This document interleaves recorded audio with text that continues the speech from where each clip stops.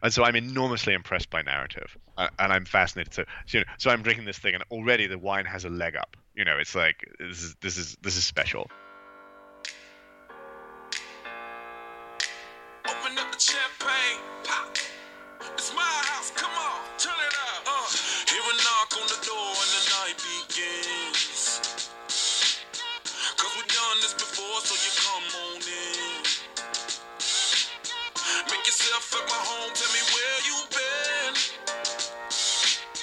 Pour yourself something cold, baby, cheers to Hello and welcome to Disgorged, a fun and spirited look at the world of wine and drinking. I'm your host, Zach Jabal. Coming up, a conversation with award-winning novelist Nick Harkaway about the joys of cooking at home, the pleasures of wine with a story, and how to write endings. If you also enjoy wines with a story and want to try more of them, check out my website, vinetrainings.com, that's Vine with a V, or find me on social media at ZJabal. That's ZGEBALLE. More with Nick in a moment, but first, a thought. What's the best way to write about wine? I think we've all read enough florid and rapturous descriptions on the back of bottles to last a lifetime, but a substance as magical as wine also can't just rely on the most basic language to describe it. Sommeliers and other wine professionals have our own jargon, but talking about wine in terms of terpenes, pyrazines, and mercaptans can kind of kill the magic in its own way. So how do we square that circle? Every writer has their own style, and I think it's important to constantly be re-examining our writing to make sure that we maintain the requisite level of reverence while not going off the deep end. It's also important to remember that the story of a wine can be as interesting as the actual experience of drinking it. That's one of the reasons why I love wines like Champagne, Madeira, and Sherry so much. The story behind their invention is rife with intrigue and improbability. Yet in the end, the point of a wine is to be delicious and enjoyable, and no matter the incredible story behind it, a bad wine is still a bad wine. While every bottle tells its own story, sometimes you might want to drink War and Peace, and other nights all that matters is that they lived happily ever after. Joining me today on Disgorged is Nick Harkaway, award-winning author of 3 of my favorite books and an upcoming novel later in 2017. Nick, thanks so much for your time. It's a pleasure to be here. So I remember the moment very vividly when I first really got hooked on your first novel, The Gone Away World, and there's a scene, for those of you who haven't read it, about a third of the way into the book, and the protagonist of the book is sort of talking about the very specific conditions under which bruschetta must be enjoyed. And as someone who not only loves bruschetta personally, but has a very kind of passionate feelings about food and drink, I feel like we tend to recognize our own. So do you have, you're obviously an author and a novelist, but do you have a passion for food? Am I making Oh that God, up? yeah, no, absolutely. I mean, we cook at home, and we cook sort of anything we can lay our hands on. So recently, we've been cooking from ottolenghi, which is this wonderful kind of Middle Eastern food. There's a lamb shawarma, which is just incredible, which takes sort of you marinate it for 24 hours and so on, and but then suddenly we're kind of like, okay, now we're going to branch out, and there's London's in a kind of mini craze for Mexican food, so we've bought the Tacopedia, and now we're trying to source ingredients which certainly in California when I was there a while ago are very easy to find, but in London they're unheard of, and Spanish is not a language that's greatly particularly spoken in London. I mean, Brits don't generally learn languages other than English, but when we do learn languages, Spanish isn't one of the ones that you would kind of go to straight away, because Spain is just one of the European countries. Obviously, you learn it anyway. So I'm running around London looking for things, and people are staring at me, kind of. Like, what the hell are you talking about? And why would you even want one of those? What could you possibly cook with that? So we'll cook anything. And obviously, with that then comes a conversation about what you drink with it. Yes, absolutely. I was going to say that story reminded me of being in France late in 2016, and we were in Montpellier, and we went to like a huge supermarket. Like for a country that resisted supermarkets for a really long time, the French have gone all in, at least in some spaces. And we go to there, and they have one, unsurprisingly for the French, one sort of quote unquote international food aisle, and it's got like. It's basically got like 3 items from pretty much any country you can imagine. So I think the Mexican food section had like Taco Bell brand hard taco shells and probably a can of refried beans that had been there for at least 3 years. I didn't look at the expiration date because I was afraid. Right. So I can understand the struggles for sure. Well, exactly. Although, I mean, actually, London is one of those places where if you look, you will eventually find anything. Mhm. It's just that you're going to have to go to somewhere, which, I mean, from where I live, it'll take me an hour and a half to get there across London. You know, I'll be kind of like, yep, okay, this is my food pilgrimage. You know, and actually, what's going to happen? It may have happened already. Who knows? But the French seem to discover food in a big way. So, like for a long time, there was a whole thing between France and Italy about like the French sort of saying, well, you know, Italian food isn't really all that much, and da da da, and the Italians saying, are you kidding? You know, it was an Italian woman who taught the French about haute cuisine, and you know, made the whole. And so there's a whole kind of cultural tug of war going on there. And then about, I don't know, a few years ago, I went to Paris, and suddenly every third restaurant was an Italian restaurant. I was like, whoa, what happened there? And it was just Italian food had swept through Paris in a huge way. So I'm guessing that at a certain point, there'll be a kind of discovery of Mexican food, and then if you're, you know, if you're any kind of French chef at all, there'll be like a Mexican twist. There'll be suddenly ancho, you know, in everything or something. Ancho creme brulee will be a thing. There you go. And it'll be terribly exciting. In fact, now, of course, I'm interested by that. I'm like, could you do that? Anyway. Yeah, well, it's a project for you know, maybe for the weekend. How to poison your children at the weekend. Yes, exactly. Yeah. So you mentioned we were talking a minute ago about sort of what to drink with it, and I think one of the things that I find fascinating, and this is a really broad, sweeping cultural generalization, which obviously get us into all kinds of trouble when we make them, but I'm going to do it anyhow because it's my damn podcast. My sense of things is generally that thought from turning from food to drink is a really European concept. It's not, you know, continental. Also, of course, in the British Isles, that this idea of like, we're having a meal, so what would I drink with this? It is not ingrained here in the States the way that it is in Europe. And so, how, like, is it something that you just grew up around and it sort of comes second nature, or have you? Is it just taken for as a given? I don't know. I mean, that's a really interesting question. I guess, I think growing up in continental Europe, around continental Europe, and going to, if you go even to you know, a little kind of corner bistro or something, you know, and you're a kid and you're having the steak frite, and you're saying, you know, I'll have a Coke with that, and the waiter's got this look like, mais non. You know, by all means, have a Coke, tiny Philistine.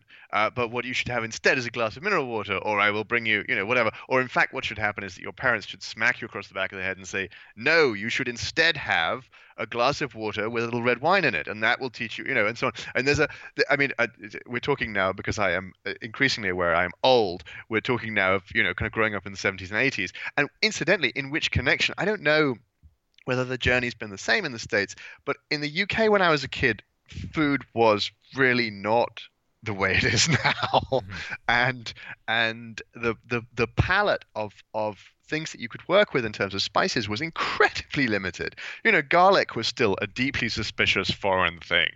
You know, and if you wanted curry, you know, that was going to be curry made with curry powder. It wasn't going to be the kind of subtle, you know, distinct flavors, and you weren't going to be getting a question of like, well, are you looking for, you know, a curry with a kind of Thai inflection, or with you know, a South Asian Indian inflection, Goan or whatever. You know, it's a completely different ball game now, where, you know, there's all these kind of extraordinary things. Like, I mean, I don't know, that place on St. Martin's Lane that, and I know I can't remember what it's called, but it's Cuban Asian food fusion, and you know, that would have been, back when I was growing up, that would have been not only a kind of unthinkable concept, but people would have come in and kind of peered at the deep fried squid and kind of gone, well, I don't know what I think about that, and they'd probably have left again. You know, it's just very kind of, it was very conservative. And now one of the things that bugs me about our current political situation is that things like Italian food are going to get much more expensive. Yeah. You know, I mean, don't get me wrong, it's not the first complaint I have about my country's decisions recently, but it is one that's going to impact me, you know, on a kind of weekly basis. So I'm very conscious of it. Yeah, and I think you're right that sort of explosion of food options is definitely I think a really interesting parallel with, in particular with the U.S. and with Great Britain, where, you know, I think in the United States it was less about, think it was less about sort of the sort of suspicion of something new and more just about a real, and maybe this was also going on in Great Britain, but it was really, to the way I look at it, is sort of a reaction to both the rise of sort of industrialization of food. So this idea that like food production and everything could be mechanized, and that and it didn't matter where the food came from, that sort of science would sort of provide all the answer. I mean, I think back of like, sort of one of the tropes of like 50s and 60s sci-fi of like, the meal in a pill. And I think like, I can't think of anything more horrid. Like there's just, to me, is like, that's literally hell to me, is the idea that like, instead of being able to actually enjoy food, that like all I would get would be a pill. And I'd be like, well, I guess I'm alive, but like, what's the fucking point? But in that period, a lot of food was terrible. Yes. I mean, this is the thing, it was very much kind of it's much more appealing when you think that the only available fruit with sugar in it is rhubarb. I'm not a big fan of rhubarb. Some people love it, but but if you imagine yourself in a situation where you literally you haven't seen a banana for a decade, and you're kind of like, yay, rhubarb, actually, yeah, sure, just give me a pill. I can understand that. But then when the explosion of flavors and possibilities occurs, and you've got, you've got all these different kinds of food cropping up, and now around the corner from where I live, there's a little shop, and they're selling pomelo and a plantain, and there's a whole kind of stack of things which in my childhood would just never have made it onto the shelf in a UK food store. Just either they would never have come here, or if they had, they'd have been in very, very unlikely expensive restaurants, or I guess brought back by people traveling abroad for to make some home cooking, and kind of this is something that that I don't know, that your grandmother used to make me, or whatever, that you but whatever it is, now. And for the time being, you have these incredible possibilities. You go up to, I don't know, there's Wing Yip on the North Circular, which is, sort of 35 minutes from where I am. And it's a vast Asian supermarket with, again, all the ingredients. If I want to make food from David Thompson's book about Thai street food, that's where I'm going to go, Yeah. Because that's where all that stuff is. I'm still not going to get it for the most part in my local supermarket. Although actually now, Kaffir lime leaves are in my supermarket. That's already a change from 5 years ago. Yeah, I remember. There's a couple several groceries or like Asian grocery stores in the Seattle area that are a chain, and there's a few of them. And I remember the first time I went into one, because they've been around in the Seattle area for about 20 years. And the first time I went into one when I was a kid, I don't remember exactly how young I was. And I just remember walking in and being like, wow, this is like going to a grocery store in the future. Like there's like all these ingredients that I've never heard of.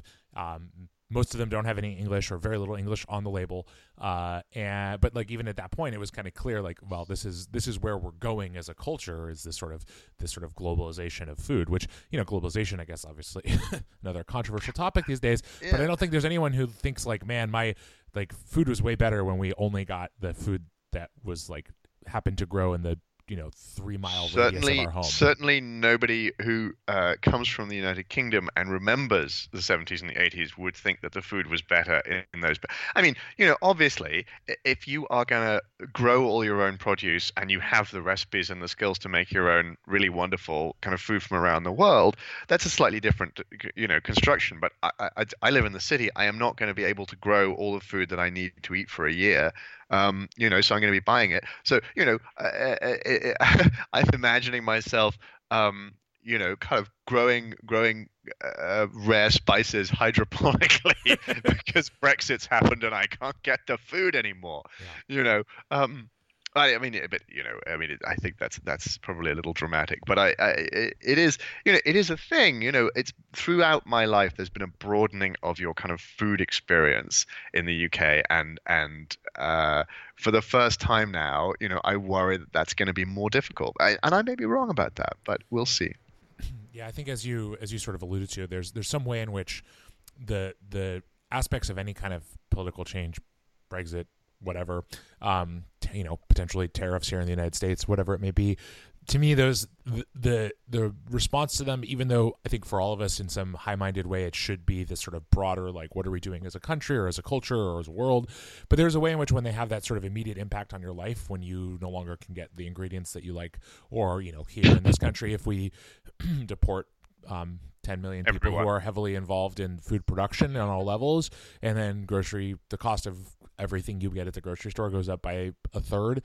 I think people will take notice. I think those are even if the bigger things should matter more, those are the things that people notice. Those are the things that hit you where you live. Of course they are. When it changes what you're eating, then it's a fundamental change in every moment of your life. I mean, and don't get me wrong. I mean, one of the things that's happened to me around the kind of Brexit discussion is that I've actually lost the ability to be high-minded. Like I can do critical thought and analysis and cogent explanations and whatever, but actually I'm just in a rage. I've become a terrible human being. I'm just like, no.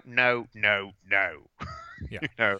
And I see myself in kind of 40 years time with my cane still banging the floor and and I'm still angry and I'll still be angry in another 20 years. Yeah. So that's going to be fun for everybody. I'm sure your kids are very excited about that.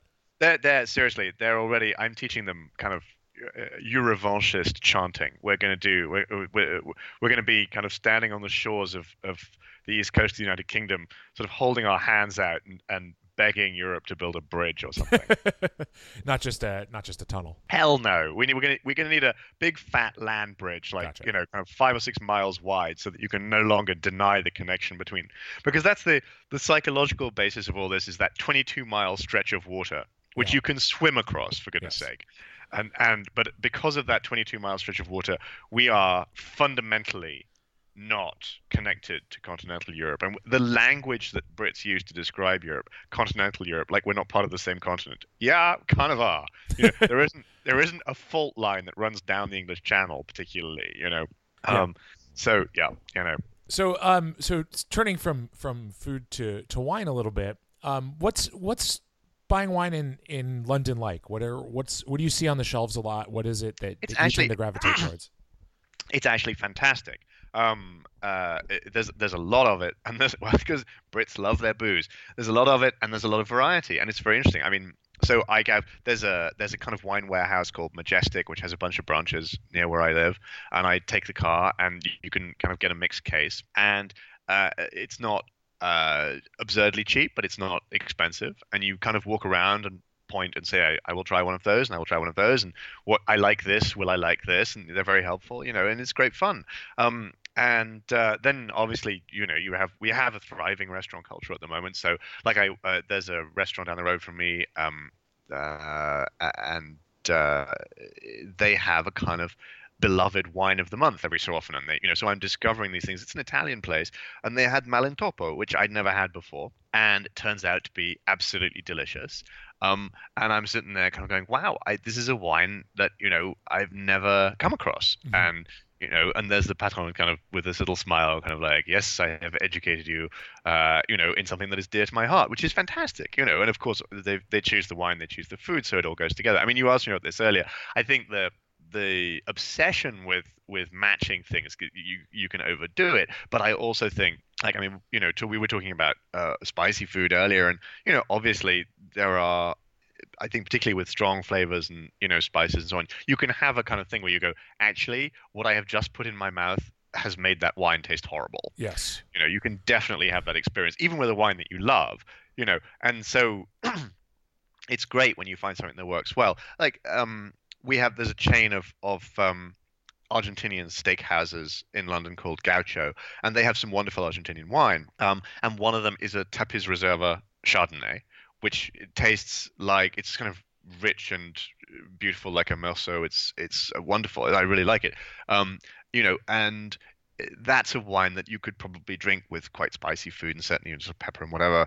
And it's delicious. And then there's something else that I mistakenly, we were having a curry at home the other day, and we had a bottle of something open, and I was like, no, this is wrong. It is definitely wrong, and I must immediately put this back in the fridge and pretend I did not do that. Yeah. And it's just that. But I mean, so the experience, I guess, to come back to your question, the experience of buying wine in London is great. You can go, to somewhere which is basically kind of consumer wholesale, or you can go to some frightfully upmarket wine shop and say, I need a glass, I need a case of Benjamin Zdarek Vitovska, and it will magically appear on your doorstep. Yeah, well, those are two nice solutions to have. Although I would imagine the former comes in handy a lot more often than the latter.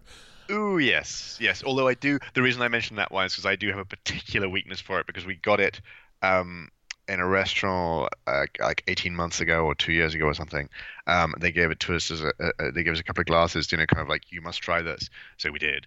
And of course, there's a whole narrative that goes with it. It's like this is an orange wine. It's made in the style that you would use to make a red wine, but you use white grapes, and there's a whole thing. And so I'm enormously impressed by narrative. Yeah. And I'm fascinated.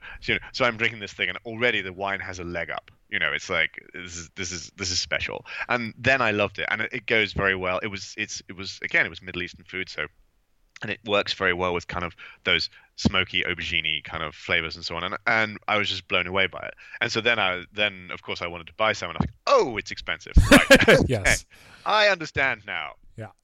Um, you know, so I mean, you kind of those are the adventures of wine. Yeah, it is a sort of one of those sad but perhaps unexpected or unsurprising realities that whatever you find that you love the most inevitably costs twice as much as you wanted to. I have to say, this is one of the things I love about going to this place that I was talking about. It's not always the case. I mean, of course, you're absolutely right. There are some amazing wines which you kind of go, oh, that's too much. But one of the things, so I used to drink, having been dismissive of Brits and Spanish, I am now one of my absolute favorite wines of all time is Ardanza. From the Rioja Alta, and it is absolutely delicious. And it's been my family's been drinking it. It's sort of I've grown up with it to a great extent as a sort of staple red wine. This is a really wonderful, spicy, zinging red wine, and as with all really good red wine, it goes down gratefully, and you just think, oh yes, I'll have another glass of that. But the trouble is that gradually, with the growth of the food culture in the UK and the awareness of wines and so on, people in the UK became aware of this wine, and the guys who make it became aware that it was very, very good, and that they could be charging more money for it, and so they have, and now it's a little bit more pricey than I would like it to be. So I'm constantly on the lookout for wines to kind of fill that gap, and the one I have at the moment is this kind of mini Tuscan Dogogiolo, which is from this place Majestic that I go to, and it's frankly just undervalued. It's like, yes, this is clearly very good, and it would appear that nobody has realized quite how nice it is. Yeah, that's a nice spot to be in. Yeah, no, exactly, and and then in 6 months' time, they will irritatingly they will realize that they've been underpricing this thing, and I'll have to go off and find something else. There you go. Well, that's the joy of discovery. You mentioned it is. You mentioned the sort of the story of wines, and obviously as an author yourself, I imagine stories are kind of very powerful, and they're what draw you to, I would imagine, a lot of things, and that's certainly how I would describe sort of my own connection to wine. Is that, I mean, I care about quality, and I care about lots of other things in it in a professional capacity, but really in the end what gets me excited about a wine is when it has a story to tell, whether that's the story of the winemaker or the place, the grapes, the history, the whatever, and wine for me is the way to explore a lot of different things, a lot of parts of the world and of culture that I wouldn't have. And yeah, I mean, I think that's something that is certainly true about other, certainly can be true about food, can be true about other drink as well. And maybe just wine is where I see it most evidently because of its sort of long history and really kind of its power culturally. Yes, yeah, absolutely, and I'm a sucker for narrative in that context. And as I said, I mean, it actually, and I mean, I believe this happens to everybody, but it influences, I guess how I experience the wine, and I mean, you mentioned bruschetta and the Gone Away World earlier, and I think in the same section there's a reference to Innocenti. Vino Nobile di Montepulciano. Mm-hmm. And the reason that it's there is because I was in Tuscany and we went to the Innocenti vineyard and we looked around and we were conducted around by the guy who runs it, which was, and I think still is, Vittorio Innocenti. And he was, if I get this right, he was a philosophy professor at an Italian university, and at a certain point he stopped doing that and he returned to the family vineyard to make the wine, and he takes an extremely purist attitude, only the most traditional methods, only the simplest ways, only the best ways to produce what he thinks is the classic Vino Nobile. And um, he frowns, not severely or unpleasantly, but he frowns nonetheless on some of the other, cantine where they're making things in different ways and whatever. And I'm completely sold. This is a guy you can see him as the guy holding back the sea, or you can see him as the kind of plucky sort of, I don't know, the last resistance fighter or whatever you want to see. As far as I'm concerned, he's just right there, and therefore the wine is clearly the best of the Vino Nobile. A lot of people, would put forward other contenders for that, and indeed those contenders are absolutely excellent. But narratively, for me, that's the one that holds the prize. Sure, and like anything else, I think it's always a mistake to think about only using, say, sense of taste to assess wine. I think there's the point of wine to me is is about engaging with as much of us as we can. And so if that narrative conceit, if that the character of the person or people making the wine is part of the deal, if you care about that, and not everyone does, and that's fine too. And not every bottle of wine has a great story behind it. Sometimes it's just these grapes were grown and fermented and put in a bottle, and like that's cool. Like sometimes that's that's all. That's also good. No, and of course I can't remember who it was, but I was reading a wine writer talking about wine, and someone said, what's the best glass of wine you'd ever had? And he said, well, look, actually, I've had all the kind of these fantastic vintages that people speak of in odd tones, but the reality of the situation is that the best glass of wine in the world is the one that you have when you've just made a long journey to see old friends, and you're sitting in the garden and you're eating whatever cheeses and meat, and and the sun's shining down, and you're happier than you've ever been, and someone brings you a glass of cold wine, or whatever it is, and that's wine in its perfect context. And actually, I would rather have that glass of wine than the absolutely impossibly beautiful vintage in some drafty hospitality suite. And I think that's absolutely true, and it's how it should be. Yeah, I mean it is, yeah, like I said, it's meant to engage us on all levels, and not just on that sort of like, well, this comes from the single most expensive, the most preeminent, prestigious vineyard in pick your place, right, and has exactly. All that. So so I want shifting gears a little bit to talk maybe a little bit about writing, because I think writing is something that I do, but in a very different way. But I'm very curious. We talked about that passage in Gone Away World, and there's there's a really beautiful passage in Tiger Man where you talk about the tea that Shola has brought in, and it's being sort of assessed. The ritual of preparation, and sort of the description of flavor. And I think one of the challenges for a lot of writers, whether they're writing, whether they're specifically food writers or whether they're just kind of incorporating that, is avoiding what I would call almost like the Proustian, like incredibly florid prose, which, I mean, I guess there's a certain majesty to that, but how do you kind of walk that line of being descriptive without just kind of turning it into page after page of, I don't know, mush? I think you have to be, on the one hand, you have to be shameless. If the description requires that you say that it tastes of strawberries, and you've got to find a way of saying that it tastes of strawberries. It doesn't sound ridiculous. On the other hand, it's funny, I was having this conversation in another context the other day, but I'll come back to that. So it's also about tone and mood. With Tiger Man, one of the things about the central character, Lester Ferris, is that he does not express his thoughts, and because we're spending time sort of outside his head, we don't get his thoughts expressed for us in too florid terms. He's a guy who would never speak of vast construction. He would always speak of a big wall. And that's not about a limit to his intellect. It's about a perception of the world that doesn't require those more florid constructions. So when he's talking about tea, in the first place, any strong, unusual description that he uses comes through very hard, because you don't get it from him a lot. And in the second, I was pushing him towards a kind of austerity all the time, and so even there, he's going to be saying it's tangy, or it's He could taste the tannin. There are always kind of bitter flavors, metallic flavors that he's talking about. And he's talking about, I think there's a sort of gunpowder tea thing going on. And it's very specific to him. It's not. I mean, in terms of writing's always a piece of sleight of hand. So it just so happens that on the day that we are discussing, this man who lives in that quite circumscribed, deliberately quite ashy, slightly bitter, but he's not embittered. He just, the world presents him with quite difficult choices.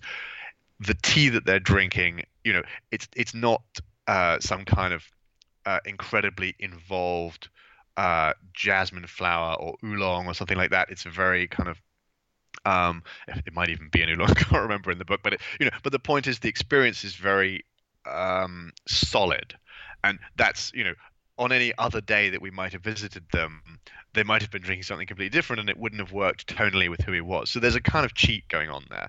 And the thing that the other context that I was talking about earlier was I was discussing this with a couple of other writers about the use of language in terms of period. So if you're writing about 1920, how do you use 1920s language all the time? And the thing is that it seems to me, obviously there's an argument for authenticity, but it seems to me that sometimes your authenticity is going to be so jarring that if you use it, people will apply a modern perception to the subtext of a given term, and the consequence will be that they place a modern interpretation. They can't stop seeing a 1920s character in a present day light.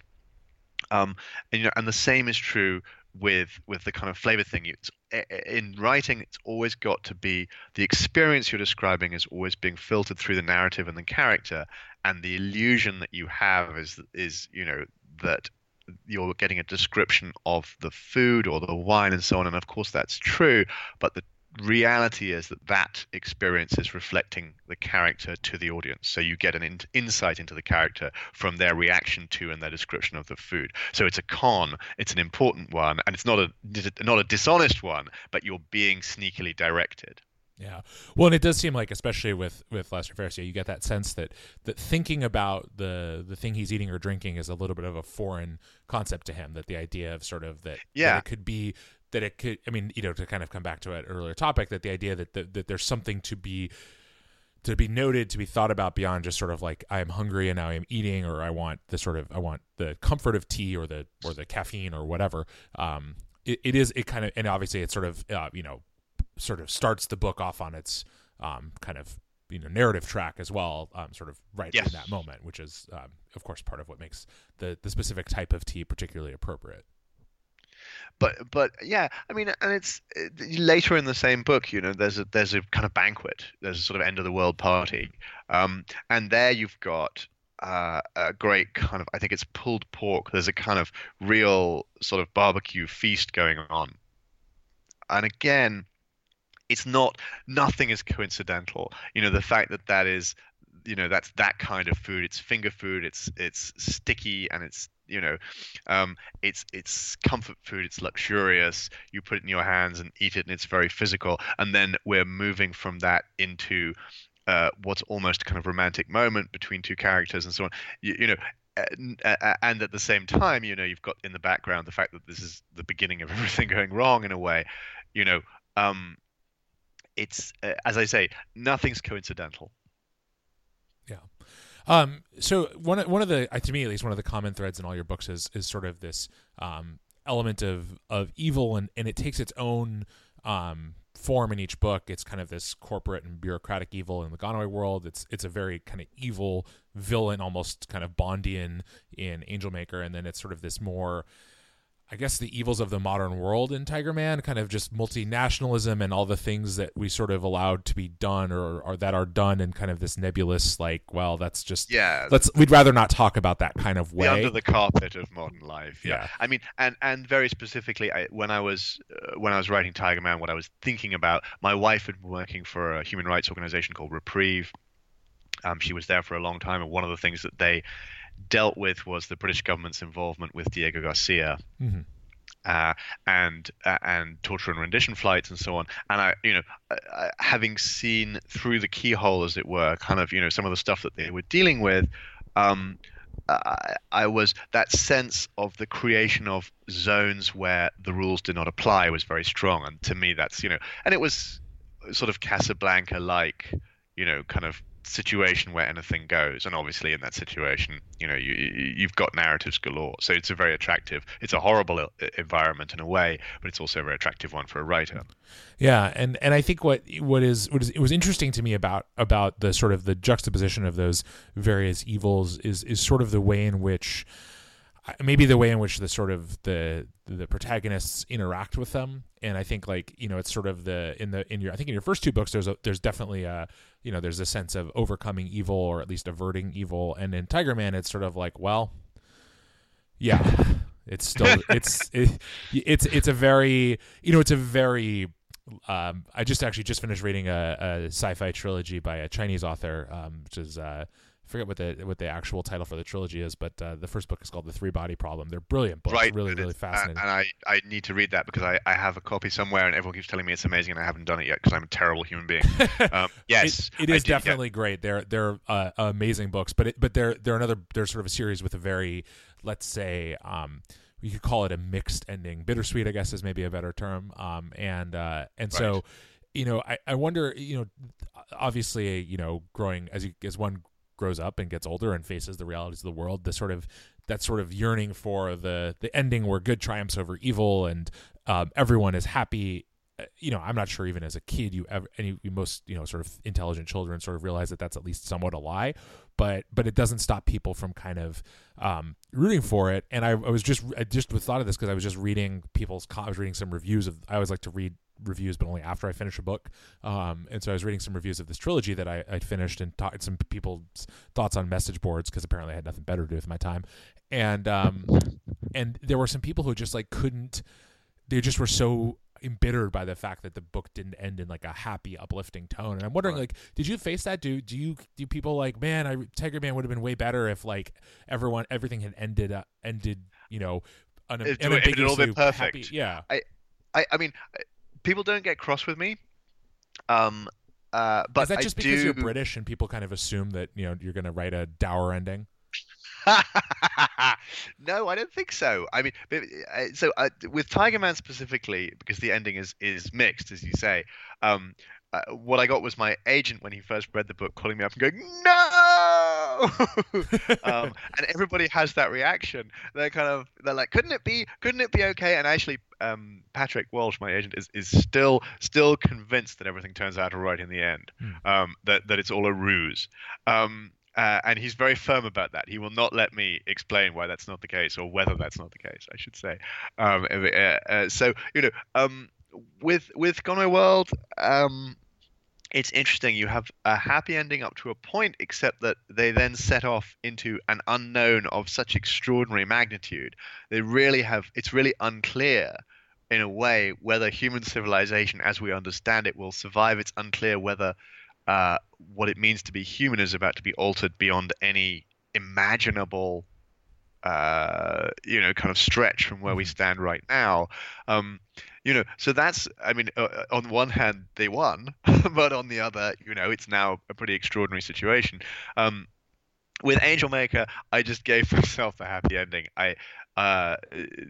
Funnily enough, that book actually started when I first started writing it. There was quite a strong possibility that the main character was going to die at the end.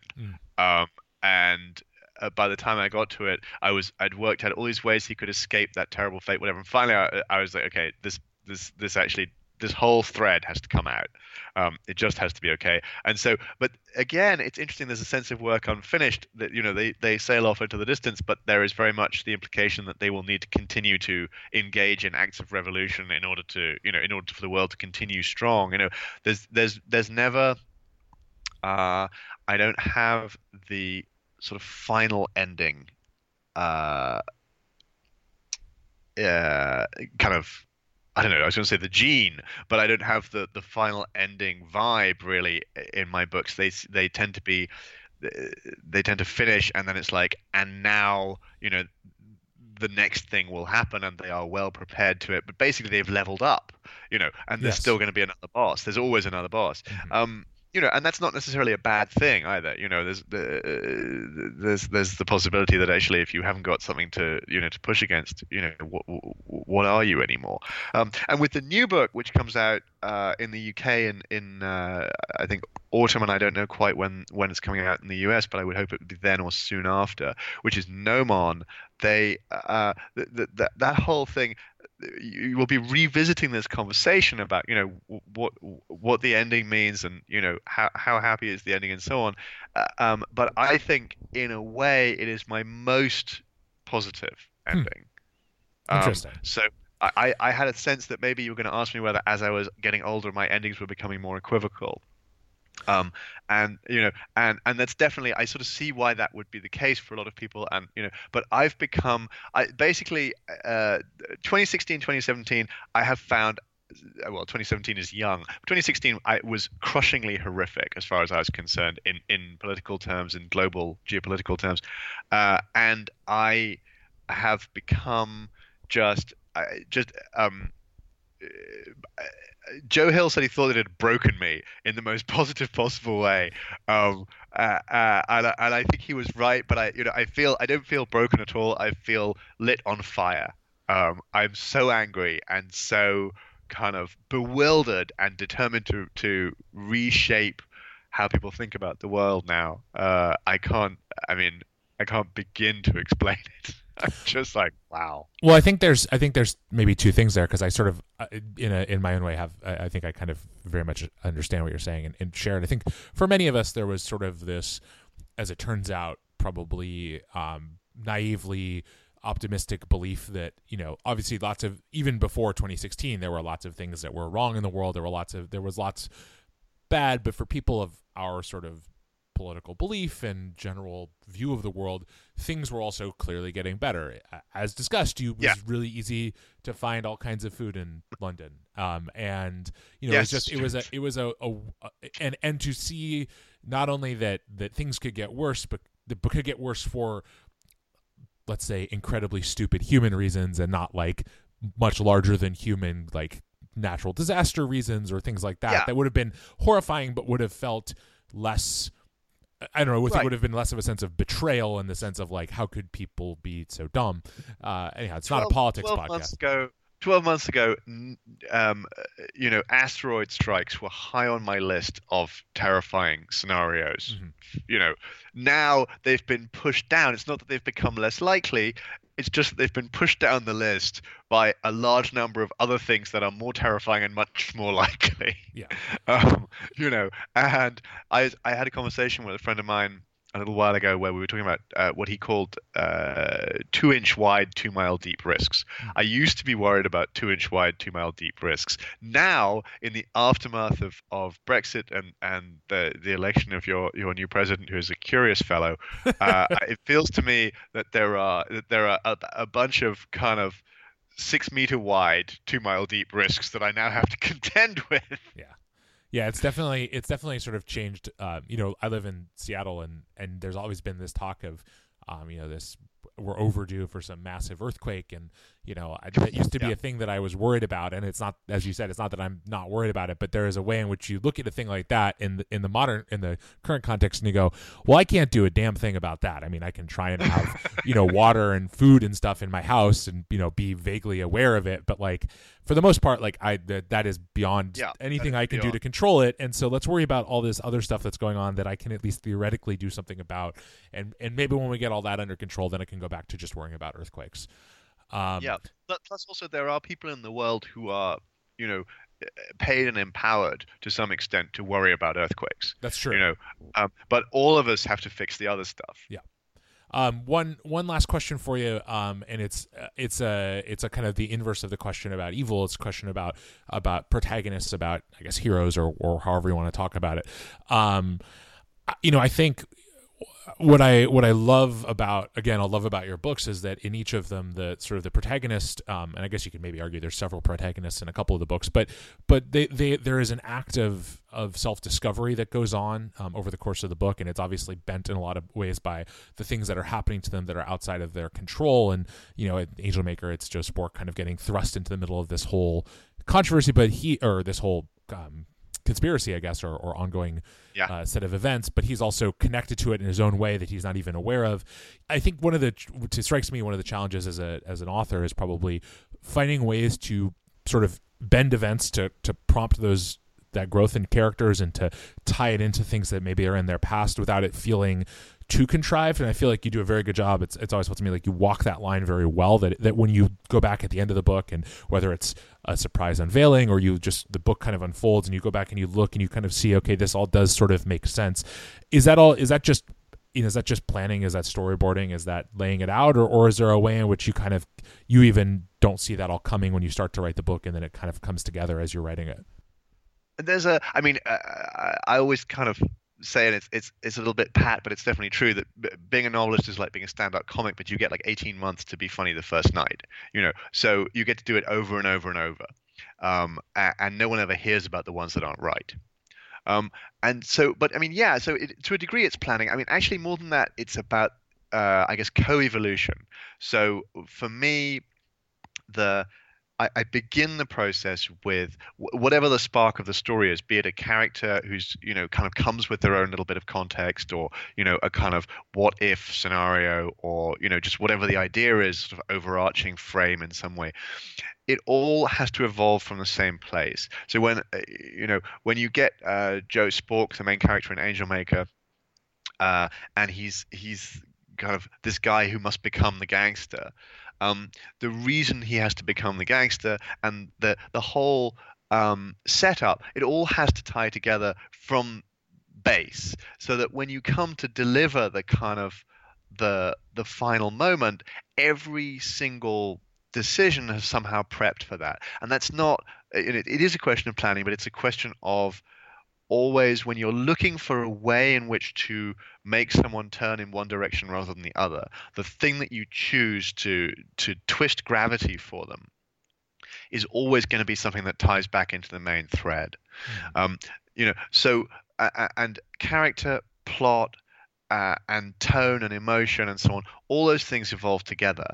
The world of Angel Maker is designed for Joe Spork to be in. Joe Spork is the guy who inhabits this kind of narrative. That's, he's defined by the world, and the action and the enemies and so on, they all conspire to reflect each other. So it's like the thing I was saying earlier, actually, about the experience of the sergeant and so on, Lester Ferris in Tiger Man drinking tea, and then the description of bruschetta and the Innocenti wine. It's always about what does the object the character is interacting with, what does the decision they make tell you about the character, what does the character's existing mass do to distort the universe, to tell you about the universe, these things constantly play off one another. And so you begin with sort of 3 interwoven strands, and then you go all the way through, and as you go through the writing process, you add more strands, and each time you go back and you make sure that they weave in all the way through. So what you end up with from your 3 strands is a tapestry, and it looks as if it was created from whole cloth, but it's all threads, and the threads make a pattern because that was what they always were being made to do throughout the process. Oh, very cool. Well, I can't think of a better way to leave it there. Nick, thank you so much for your time. Really appreciate it, and very much looking forward to Gnomon when that comes out. Thank you, and it's been great fun. Thanks so much to Nick Harkaway for joining me on Disgorged. He's on Twitter @Harkaway, online at nickharkaway.com, and you can find his novels at bookstores everywhere. And keep your eyes peeled for his latest book, Gnomon, coming out later in 2017. As for me, I'm on social media @Zjabal, that's ZGEBALLE, and online at vinetrainings.com, that's Vine with a V. Thanks so much for listening to Disgorged, and cheers!